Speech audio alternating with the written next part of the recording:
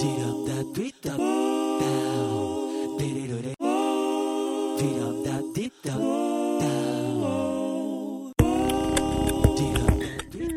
Dawn. Hi, Dan. Here we are in the mobile studio. We are currently in let me just try to figure this out. Minnetonka, Minnesota. Doing the holiday traveling, as well as many other people in the United States are doing, and we're currently in the Turkey Coma state. Yes, very much so. But we have a wonderful interview with the Gray Dancer that we recorded a couple of month or two or three ago. We actually played one interview with him, but we just kept talking and talking. We talked about all kinds of his views on leather history, being a Gray Dancer in general, and I'm sure I had some things in there that I wanted to edit out that I never got around to doing. That tends to happen quite a bit recently. Yes, so let's just that's what we'll be playing for you this week. And that's it. So I think we're gonna go hit the Turkey Coma jet lag king size bid. Exactly.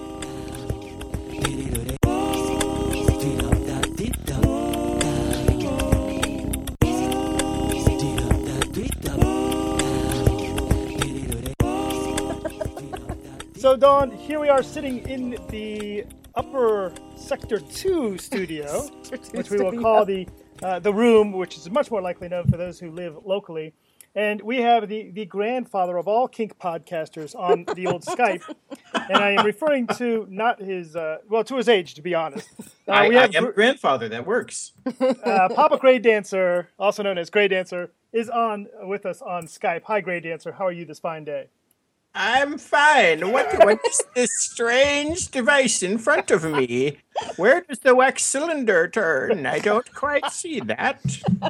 As people who have listened to the Erotic Awakening podcast before have heard, I've blamed Gray Dancer a few times for the birth of our podcast. And in case you don't remember Gray Dancer, it comes from a event in Columbus, Ohio. It was probably Cope, might have been Winter Wickedness, where we were selling some sacred sexuality blankets, and you stuck a microphone in my face and said, "Tell me more." Yes, I did. I remember that. And we have not stopped talking since then. And you've done very well, I have to say. I've been very impressed and proud. I also can take credit for inspiring the Poly Weekly podcast. Oh, fantastic. So, regardless of how well my podcast does, because both of you have totally overtaken my audience, I don't care. I still take credit, and yeah, we are still going.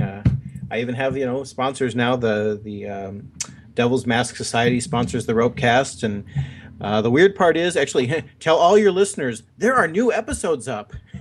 Woohoo! I keep running into people that say, "Oh yeah, I used to listen to the Ropecast. I loved all your old episodes." And I'm like, "Have you listened to the last one?" They're like, "Oh, you have new ones?" I'm like, yes. Yes. I do. But yeah. The funny thing is, after all this wonderful praise you've given us, the first thing you wanted to talk about was why we got Cigar Play wrong. Well, that's part of the joy of podcast. By the way, I'm occasionally going to be drinking my fine whiskey here, which is a requirement of ancient podcasting. It wasn't coffee, actually. Necessarily wrong. It was just I needed to make an addendum because I was listening, and Ruff is a good friend of mine, and he was talking all about the cigar play stuff in Chicago. I'm actually going down there next weekend to teach cigar play. So I'm all for that. But then he said, I think you asked him something about, where can you do this kind of stuff? Absolutely. And he mentioned a place in Chicago, and then he mentioned a place in Minneapolis. And I'm like, hey, you're skipping over a great big city in between called Madison, Wisconsin, also known as the bondage capital of the world. I was going to say, I know it as the bondage capital of the world, but apparently does it have cigars too? Yes, actually, we have there's a nice little shop called Drakenberg's, and Drakenberg's is owned by a kink-friendly guy. He actually often goes to the kink events at the local fetish club, and he not only sponsors our Cigar Boots and Chocolate and is happy to have us doing boot blacking and, shall we say, legal, there's the whole nibbles and beer clause, cigar play in his establishment, but he has also, on occasion, let us come in either, before he opens and have actual full-fledged sexual cigar play there in his bar. So, nice. Unless, of course, that's illegal in Wisconsin, in which case he never did that. Uh, but no, actually, since it was a private event, and yeah, we basically get the space, and so we Naya and I taught a great cigar play class there. Full on everything goes kind of thing, and they were really friendly to it. So you don't have to go all the way to Minneapolis, though Minneapolis is a lovely city. But yeah, Madison has its own really good cigar community here. Okay, very cool. And did you say that they're also part of the CBC? Yes, it is. It is the cigar business. Irie A and Seikatsu from FetLife are the two people who started it up here, this chapter, and they definitely made it a cigar boots and chocolate. So I think it says it's either Cigars Madison or something like that on FetLife. But yeah, we have a thriving scene. So fabulous. Had to make that little correction because for some reason it seems to have slipped Ruff's mind. Well, I'm sure that on an upcoming episode, then Ruff and Murata will be back on the show with a rejoinder to your rejoinder. Sure. But it would be fun to actually go to Madison. Was it Madison where we got snowed in twice with our flights? Yes, it was, as a matter of fact. You're right. It would be nice to go to Madison and do something fun this time. It's not that way right now. You won't get snowed in right now. Oh, that's true. I'll remind you fun things we did find to do in our hotel room while we were waiting for the snow to melt. Oh, that's true. We were trying to help the snow melt. That's besides the point. But what I wanted to actually talk to you about, now that we've gotten the cigar part straightened out for the moment, was I seem to recall many months ago, and might have been actually years ago at this point, you left Madison, you moved on to other places, and at that time, if I remember correctly, you were gifted or presented a pair of leather gloves from the local community. No, not gloves, a vest, actually. A vest, okay. I thought it was gloves for some reason. Okay, nope. Good. Yep. I was actually, it was amazing. It was the first presentation of a official quote unquote leather vest, and it was also with the first patch of the Satyricon group, which was an amazing honor. I practically bawled. I think I did bawl, actually. I think I cried. That was it was actually part of the GRU in Madison, which apparently has become known as the Sad GRU because it's the one where I was leaving. I came back, so I guess now maybe it didn't have to be the Sad GRU anymore. But did you have to give your vest back when you came back? It wasn't going away from us? Okay, good. Not at all. So we were talking a little bit before the podcast about leather and het leather and the history of leather, and you said you've taken some interest in that lately. Very much. So let me start by what is your... I mean, I think perhaps most people would think of you as a kinkster and don't walk around in the leather world too much. Would they have a misconception there? Yeah, and I think that conception is changing. I think there are some people that would consider me to be more leather than anything else. But that's basically because that's where they see me. I got introduced to leather by a mutual friend of ours, Rita Seagrave. Oh, sure. Oh, nice. It was a moment. It was at I think it was Cope or maybe it was Kinky College or something like that, and she was my demo bottom for a particular class, and I had her hogtied on the floor, and I said, are you comfortable or something like, are you enjoying yourself? And her response was, I'd enjoy myself more if your boots were 2 inches or if you were 2 inches closer. And so I was kind of puzzled by this, and I stepped 2 inches closer, and I was wearing my leather boots, which at that point were just leather boots. They were just my boots. And she stretched her neck out, and she started kissing the boots. And at that moment, I got this little, that little twisty, fluttery thing in your tummy, and you're kind of like, oh, whoa, there's something to this. And that was the moment that I really started to understand leather as a erotic and meaningful fetish. And the more I explored it, I mean, it's like anything. I mean, in the rope community, there are some real assholes, and there is a lot of, people who make shit up to make things seem more important than they really are. And there's some people that just accept things for what they are, and that's enough. And I find the same thing in leather. There's a whole lot of, is there an old guard? Is there not an old guard? Is het leather a thing, or should it be a thing? Or, what's the history of leather? And all those things you can sit there and argue for years about, but the point to me is the idea of it being a set of principles, a set of a personal journey of improvement and care. It is a support and a protection at times. I mean, Lee Harrington gave a great homily on leather. It's actually in one of the appendices of his book, Sacred Kink, and it's just talks about the fact that leather itself is just a piece of dead skin. That's Right. really all it is. But through the treatment of it and the care of it, and the depending on what you attach to it, what meaning you give to it, it can be a lot more. And technically, that can be a good metaphor for everybody's life. Depending on how much care and how much you put into it and how much meaning you apply to it, will depend on the quality of it. So it's hard to say. All of my leather has various meanings to me, whether it be gifted leather or something I gifted myself or earned, quote unquote, earned leather. I got to give my first. I gave the gloves actually that I had to my student, Poetic Desires, when she won the Dirty Pig contest at the last Dark Odyssey, and that was an incredible moment for me to be able to do that and to feel that kind of tradition.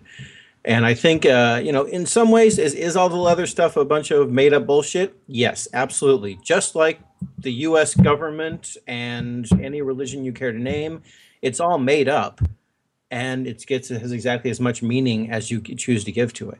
And I know, at least for like me and Poetic, that has incredible meaning. It's not just me handing her gloves. It's a symbol of respect and how far she's come since I started mentoring her and things like that. So It's a rite of passage. it's in a time when we don't have many of those. Exactly. So that only I only wrote down about 205 questions through all that. Good. Lay it on me. I'll let's- try and shorten my answers. Let me start off with what is. I'm gonna start off with a bitch. What is Sure. leather? What are you talking about? With the what is leather thing. Yeah, and Yeah, leather is a personal journey. Leather is it's something different to everybody. There is a history and culture of leather. A great deal of that is given a lot of attention has to do with the gay leather community, but that is certainly not all of it. There is a lot of other places and situations that it comes from. My favorite definition of leather comes from someone who unfortunately is no longer with us, named Mephisto. And he said it's about family and tradition and values and honor and rough sex and fucking someone over a bar stool and then throwing them on the ground and pissing on them. Cool. I like that definition. That was I got to see an entire board of a panel of old leather men talking about this kind of thing, including people like the editor of Drummer magazine, and Jack Ranello was in it and things like that. And that was J. Luke Jack was in it also, and that was one of the definition that kept coming back to was it had to do with honor and values and tradition and respect, and in a lot of ways it's got this whole sort of knight errant feel to it. It's sort of a modern code of chivalry without the chauvinistic aspects of it. But at the same time, it is about rough sex. I recently rewatched the A Few Dollars More. It's an old spaghetti western with Lee Van Cleef and Clint Eastwood. Sure. The two of them first meet each other in the movie. There's this whole sizing up thing where they're kind of like walking around each other, looking at each other's guns and stuff like that. It is totally cruising. It is entirely I had a discussion with Sarah Sloan at the last tryst about, okay, we're having a leather bar night. We want to encourage cruising. What is cruising really? And she gave me this description. It's hard to describe. It's something you do, but you don't necessarily describe. It's hard to describe. Now I'm just going to get that clip and show it to people. It's totally what cruising is. and it was really really hot stuff. I got to learn. I sort of came into the leather scene via cigars, which Rita Seagrave also tutored me on how to do cigars at first, and I as I got more involved in learning about cigar play from a lot of great teachers in the gay leather scene and other places, I also got more involved in leather. And now I there's a point when you either do or you don't consider yourself leather. And I do consider myself leather, and I don't look at that as I'm leather and you're not, and therefore I'm better. I look at it as I'm leather, and that means I have a certain set of principles that I need to live up to in order for me to feel good about myself. And happily, those are things that actually are good things. I have a thing, and some people might look at it as being a put-on situation, which is fine. My United States Marine Corps was also a put-on thing, but guess what? it still means something. Okay, let me bring it to this particular point for a moment.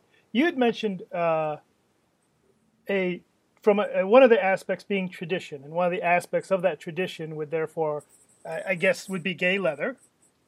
That is an aspect of it, yes. Okay, so if we start from there, how important is that tradition? And that's going to lead me to, does Grey Dancer have the right to present leather?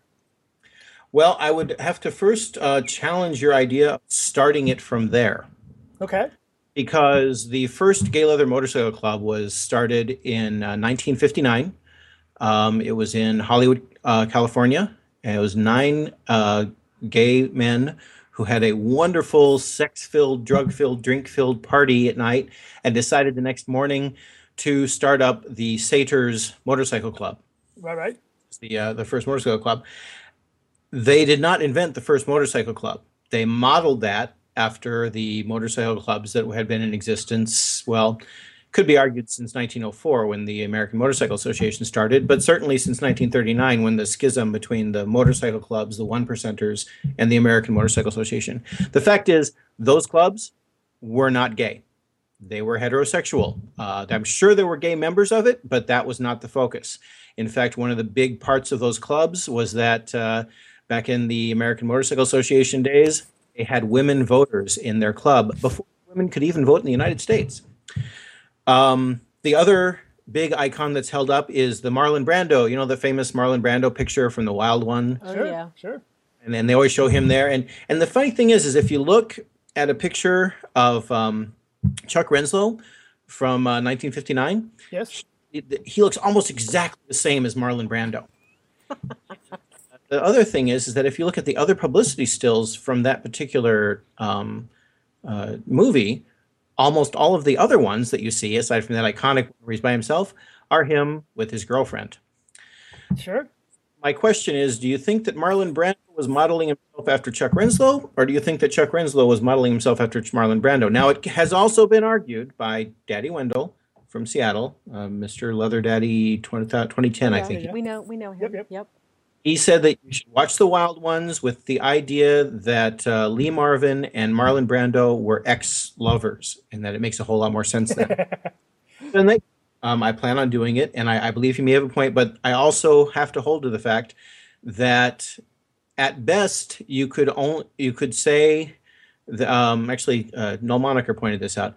It's not so much that it's trying to claim leather or make leather. It's more that het leather never stopped. I mean, there have been motorcycle clubs and, heterosexual people in leather this whole time.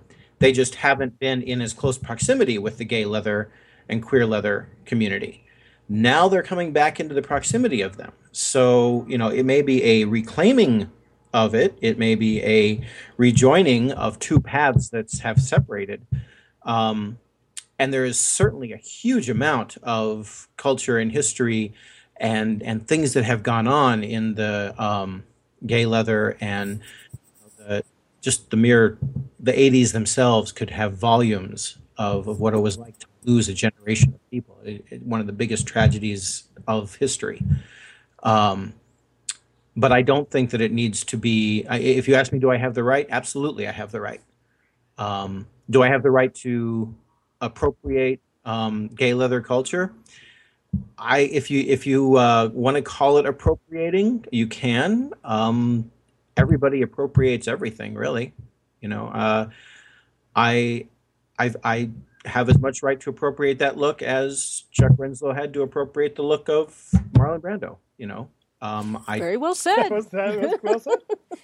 because I like it. It makes me feel good. It feeds my inner image of myself, and I think he absolutely had the right to do that. I'm glad he did because, frankly, I spend more time modeling myself after the gay Leathermen that I know than, say, uh, Sons of Anarchy or something like that, which would Sure. be another good example of a heterosexual leather organization. Um, so that's my answer. And That was a good answer. I like the tie in back to Miss Renslow running the copy off of Brando. And the funny thing about that, by this way, is I don't know Chuck Renslow. I've met him a few years ago, and talk about a guy that does not look like Marlon Brando. I don't know where that came from. So something happened in the remaining 40 years or so. Ooh, 50 years. Oh, no wonder. Nobody looks like that anymore. Okay. yeah, I mean, really, if you want to look at Marlon Brando and Chuck Renslow is way hotter. Way True. hotter. True. So, do you not then? I mean, when we think though of the leather culture, and this is just an interesting conversation. I don't personally. Well, You- I don't. I'm the interviewer, so you don't have to. So I don't have to reveal my secrets. But you know, when we think of the current leather culture within the kink culture, which probably started somewhere along the lines of Baldwin's ties that bind. I mean, that's when it started to come together as, oh, wait, we've got an entire culture that we can share with each other. And absolutely, rough sex, that's what that was about. And I think that many people in the leather tradition that was created from that would argue that, for example, presenting leather is something that's being diluted by it being too common and too easy now. And that would be probably the view of the people that you have some particular people, I will say. Yeah, it's the hipster versus the geeks. The hipsters are I was into this before it was all cool, and now that you're into it, it's not cool anymore. It's just the geeks who are saying, "Oh my God, this is so cool! Have you seen this? Oh, you like this too? That's awesome! Hey, how about you try this? And hey, can I give you this thing?" Yeah, I mean, in any subculture, there's going to be those kinds of people. I actually have had a real hard time with some of the.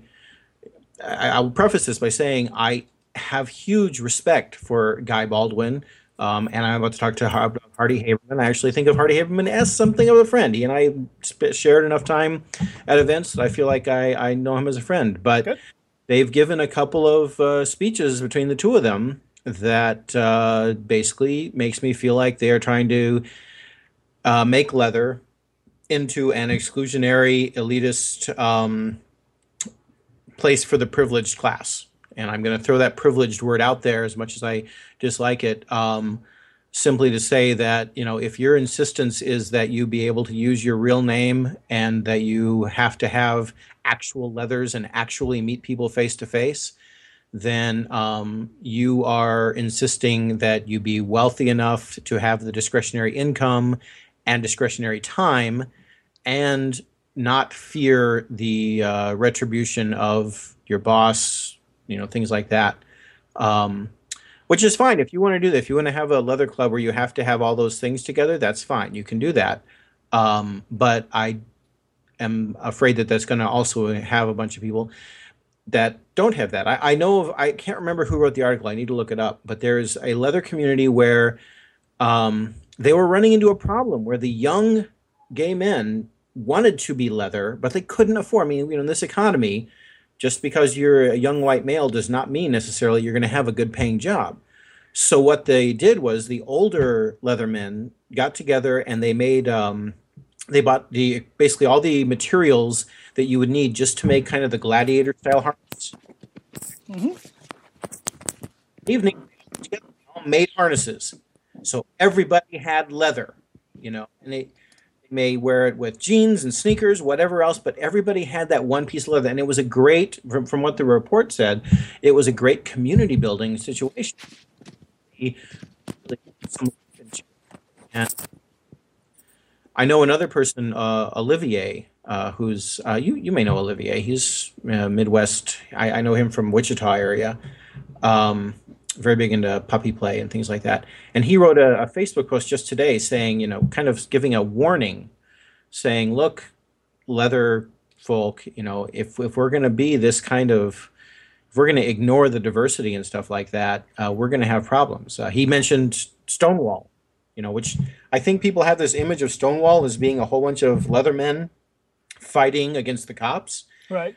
And in reality, it was a whole bunch of drag queens who were kind of flanked by the trans folk fighting against the cops. And folk kind of came in later. And one thing that I find interesting that never gets mentioned, but if you look up the non-queer-based reports on this, do you know who received the worst injuries at Stonewall? No. A heterosexual folk singer who happened to be strolling past the bar and was dragged in by the cops and beaten the shit out of. Good And they grief. had sex with them.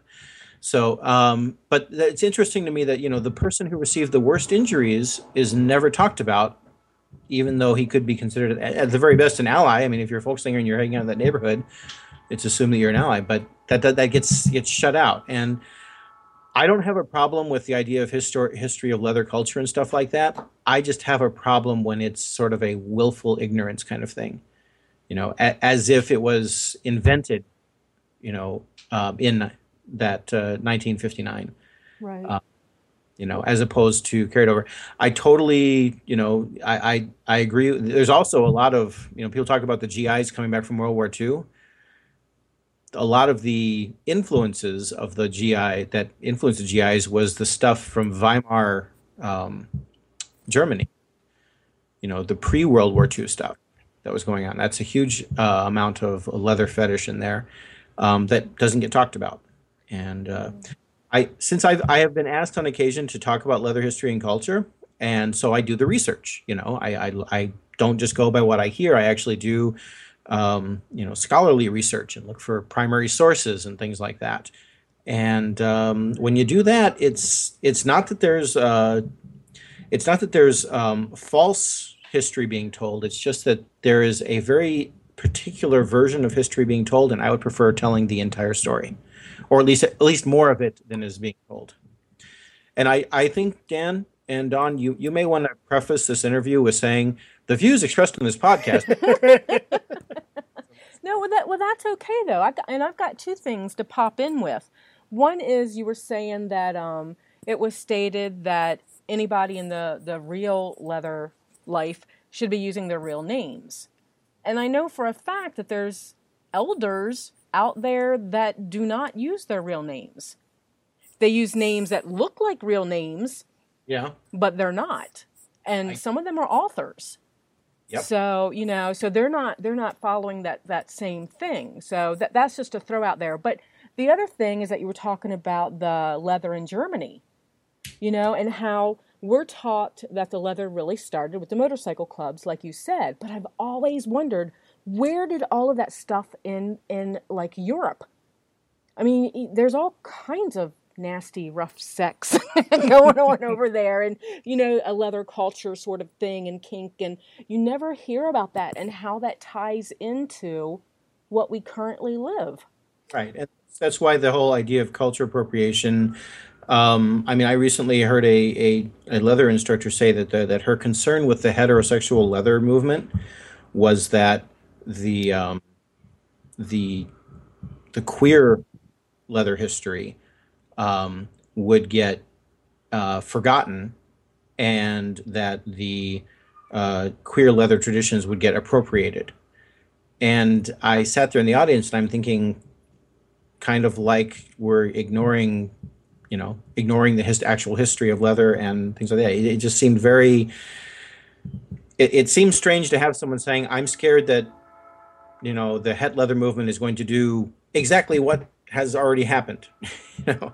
And I feel like there's room for more. I don't think it takes anything away. Right. In fact, it enriches the history to go back further. Don't just start with the GIs.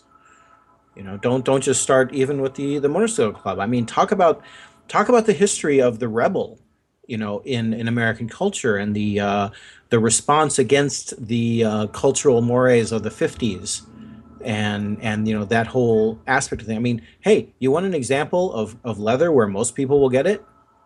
Fonz Very true. is probably the most recognizable one. And what was Fonzie's girlfriend's name? Do you remember? He had so many Oh, of it them. was the rock singer. Leather Tuscadero. Leather Yeah. Tuscadero. I mean, come on, let's give credit where credit is due here. Nice. Leather Tuscadero. It is kind of humorous to think that people would be resisting the idea of sharing leather when as you mentioned, its principles, its improvement, its support and protection.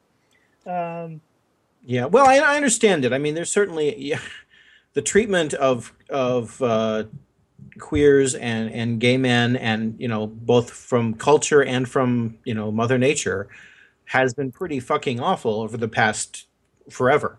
So I can understand it. I can understand the defensiveness and the desire to circle the wagons and say, you're trying to take something that's mine. I just think that that's a zero-sum mentality. I think that it's a case where more is better as opposed to more takes things away. I think that having more people involved in it enriches the culture as opposed to making it less. And And I think it's important that we do. I mean, sorry, I went. What have you heard of the whole MDHL movement? the what movement? Male Dom Het Leather. Yeah. That was next. That's on my list, brother. Okay, well, what's your question? First of all, I guess I should let you do that. No, well, really, that for when we talk about that, I know I have a particular feeling about that, and I'll be happy to share it. But what do you feel about that? Well, here's the thing. My feeling has evolved over time. When I first heard about it, it was met with much eye rolling, and the impression of a bunch of burly middle-aged white guys stomping their feet and saying, "This is the way it should be. Women are submissive. We are prime dominant." That kind of thing. Kind of like Gore. Oh, Yeah, sorry. exactly. Kind of that's the impression I got. And I was invited to teach. And I was invited to teach cigar play with no demo bottom and no ability to light cigars. But Chad said, if I can teach that, I can teach anything. So hell yes, I'll do that. There you go. I went to Bold, and I apologized profusely at the end of it because they are nothing like that. What they are is they are a bunch of people who say, "Hey, this is what we like. If you like it too, that's great. If you don't, that's great too. This is what we like, and we're getting together to talk about it." It was by no means this is the one true way. It was this is the way we like to do it. At their dinner, they presented their community service award to a how am I going to phrase this here correctly? A female master and her two submissive husbands.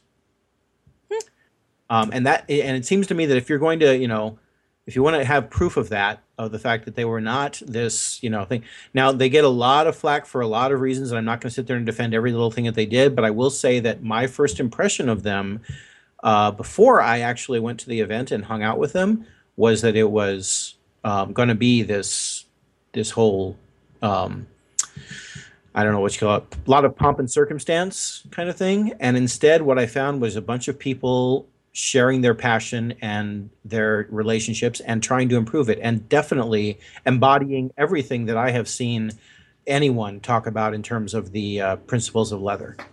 So, I'm very happy. I just recently was asked to come back and teach again this year, and I'm very happy to go back to it. And it could be argued that, well, Gray, you mainly present as a het male dom, which, ignores the fact that I'm actually selectively bisexual and something of a switch. But if you want to go ahead and go with the external appearances, I'll let you go ahead with that, and maybe that is why I'm predisposed to like them. But I was surprised. I will say, just for myself, I will continue to attempt to keep an open mind, because you're right. It feels like one way to perceive the story is we have a thriving, a gay leather community that's holding their events, and they say, finally, let's look, we need to be a little more open, and slowly we're letting more het people join, and more het people are involved in the leather community, and the hets go, oh, hey, thanks for showing us this stuff. Now get out, all you gays. We want our own het thing. What, the Male Dom Het Leather Group? Yeah, yeah. Oh, well, And I know some of these cats, right? I actually hang out with at least a couple people, and I've been trying to get somebody to come out to PXS to help teach about it. Again, it's all perception, right? It's that limited. Take over something. You know, if they had gone to, say, Inferno and start trying, but I don't know of any of them. I know that I know a lot of het males who will go to events like Inferno or Smoke in Vegas or things like that. Right. And they don't bring along their female submissives. They just go and they enjoy the company of fellow males in leather. And I don't think that anyone would tell anyone who was queer they couldn't come. I think the argument against what you're saying is that they didn't say, hey, get out of here. They said, hey, you know what? This is cool. We know you guys are not into the whole vagina thing, so we have our own event over here. If you want to come, you can, but if you don't want to come, we'll understand. It's not an exclusion.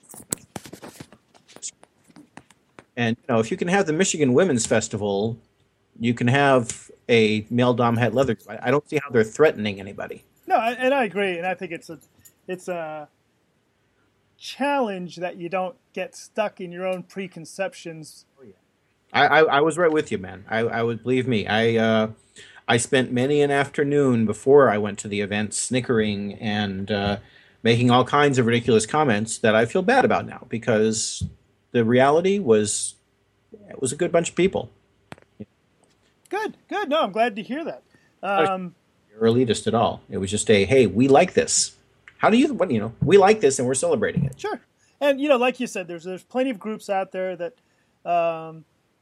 if there's an all-male AA meeting, I don't necessarily point my finger at that and say, what, do you hate women? We want to surround ourselves with like people. And the same thing with the the kid group. What's the young people group? Yeah, them guys. Yeah, exactly. I also think that one of the difficulties that the leather scene is running into is that there's this whole grousing about how, oh my God, we're losing our traditions and losing our culture. And they're not losing it because necessarily of the het crowd. They're losing it because of the internet. Yeah. People don't go to bars as much as they do before. I mean, the gay leather bars are not able to support themselves. And so it's harder you tend to have more like gay leather nights and things like that. And, the police are a little more strict about sex in the back rooms. Mm-hmm. And not to say it doesn't happen anywhere, but there's this impression that it used to happen everywhere. And now it doesn't happen hardly anywhere, and it's the fault of this, like you said, the dilution of the leather scene. And I don't buy that. I think that there's a lot of different factors. I think that the het leather scene makes a convenient scapegoat. Sure. It's a convenient way to argue and say, well, it's all your fault because it used to be just us, and now it's all you guys. That's one of the places that I actually I have to respectfully disagree with Guy Baldwin is he talks about teaching at the Society of Janus. Mm-hmm. Basically, in his talk says, I basically taught them everything they know about kink, and now I'm done teaching and I'm taking my knowledge and going home and taking care of our cubs. That's a paraphrase of the speech, but basically it's the idea that, he taught everything about kink. And I'm sorry, I'm sure that he taught a lot about kink. I mean, he knows more about kink in his little finger than I will ever know. But that being said, I think it'd be rather disingenuous to say that he invented kink. I think there were probably other influences besides him. And so I think that there's yeah, that makes sense. A level of things going on there that kind of go, I don't know. I really like Race Bannon's input on this stuff. His writing on leather and stuff like that is more insightful and is more open-minded, while at the same time maintaining that guarded mentality of we do need to preserve the gay leather culture and things like that. I really have immense respect for him. I would love to be in a room and just listen to him talk for a while because, yeah. So just to, earlier you'd mentioned that the disclaimer, these are Gray's views and so da da.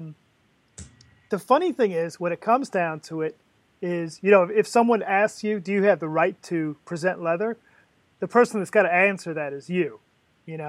When I was in the year of holding a title, the person that was ownership of that title, they got to tell me whether I could present leather or not. I'm not in that year anymore. So now it becomes something that it's a personal question. It's what's best for you and your community and the people, and will the people that receive leather understand what it is that they're doing? Absolutely. I basically looked at it as, when I have a class, Leather History and Culture, that I teach, and I started out by saying, the things I'm going to tell you right now, I have my references. I can give you my annotations and the places I got it from, and a large portion of it is based on my own personal opinion and my own personal research. So feel free to disagree, because, what's the old argument? If you get 6 leather men in one room, you know what happens? Sex? No, a competition. A competition. Oh, okay. Yeah. The fact is, everybody has their own opinion of what is back. One of the interesting things and the frustrating things has been I've watched these panels, and I have seen that on at least 2 of them that had immensely respectable people in them give completely different versions within the same panel of, say, leather history or what is leather or what is leather culture. And it's interesting to me, when the complaint is, well, you just don't get leather. Well, the reason why is because it's being explained in ways that make it very difficult for people to get. I have had people from the quote-unquote classic days of leather, the 80s and that, listen to my classes and come up to me. One man was actually in tears, and he said, yes, this is what it was. His answer to whether or not there was an old guard was, yes, there was. They were the ones who died. And I found that immensely touching and immensely humbling. Yeah. It's part of why. I mean, the first time I gave the class, it was sort of an experiment. I don't know if this is a good idea or not, but to have this man who lived through the that gay Holocaust, who got to experienced having 8 out of 10 people that he knew die, that have him come up and tell me, yes, this is what I needed to hear. That sort of makes me go, well, okay, I guess I'm at least, I need to hold true to this, regardless of the fact that I sort of am waiting for the, gay leather mafia to put out a hit on me or something. Which could be kind of hot, actually, depending on how they do that. All right, one more question for you, if you don't mind. Okay, I guess. I'm a kink guy. I'm listening to this. I'm thinking maybe there's more to it. Maybe I need to find out more about this leather stuff and how I can apply it to my life. What's the steps you would recommend? Wow. Well, I would say you should come to the next Grind Ass event in Madison, Wisconsin, where I'll be teaching leather history and culture. No. That'd be an easy one. Okay. Just kind of squeeze that in there. Honestly, I would say just go places and listen, and talk and hang out with people. One thing I totally agree with is that you get you cannot get the feeling of leather from reading about it. You can get a lot out of reading about it. It's fascinating stuff to read about, and you can definitely get an idea of what questions to ask and things like that. And you can also learn to spot it when people are making shit up, or pulling it out of their asses or things like that. But at the same time, it's not about the reading and the history and stuff like that. It's about that feeling. And I would say, you need to find places like at Trist, Sarah Sloan and Scotty ran a leather night. Mm-hmm. And, go to places like that. Talk to people like Sarah Sloan. You can also, and I apologize for this being somewhat of a plug, but it's for a part of the site that's absolutely free. So you don't have to buy anything. But on Kink Academy, we have I think 23 interviews with former IMSLs International Ms. Leather, Wow. as well as the documentary that we produced, The Sisterhood of the Sash, which is about the 25 years of IMSL. We have, and those are all absolutely free. We did that as a kind of a contribution to the leather community, basically, capturing history. So you can learn a whole lot from that. It's interesting to read books like the Leatherman's Handbook and things like that, or Leather Protocol. I have that over here on my bookshelf somewhere. I can't remember the exact name of the book, but just remember that for every person who says this is the way it was, there's other people who will say this is not the way it was, and there's other people who say this is the way it wasn't. And I think the most important thing is that leather is a personal journey. You can have people tell you that you're leather and not feel it, and you can feel like you're leather and have people tell you you're not. And of those two, the second one is going to be the most authentic. So it's a personal journey for everybody. And so you can't, I personally feel that you can't say, here's the steps to go to make it into that. Fair enough. How do I find out where you're presenting and how to listen to the Granddaddy podcast, the Ropecast? Good question. Greatanswer.com is my main website, which includes things like excerpts from my new book, Kumir, which is going to be coming out in novelized form. Also, I have lots of GRUs going on. If you go to FetLife and just do keyword GRU and look at the events, I think there's like 4 or 5 right now planned out over the next year. And then I also present at events like Dark Odyssey Surrender, 13, not 12. I'm hoping to actually come out your way. I can't make it to the Poly one, but I'm hoping that this might be the year that I come out to Power Exchange. Are you still having Memorial Day weekend? We moved it off of ShibariCon weekend so that you can make it. Well, I was going to make it even if it was on that weekend. But anyway, I hope anyway. Now you might have scheduled something else. Oh, no. Make life so difficult. But yeah, I'm Great Answer pretty much everywhere online, Twitter, Facebook. I'm the easiest person in the world to stalk. So, and I would love to hear contrary opinions and stuff like that about from your listeners if they have want to tell me how wrong I am about this whole leather thing, because that's always fun. That's how good dialogue is done. Good deal. Great Answer. Been a pleasure to talk to you tonight. Thank you very much. Thank you both very much. Love you guys.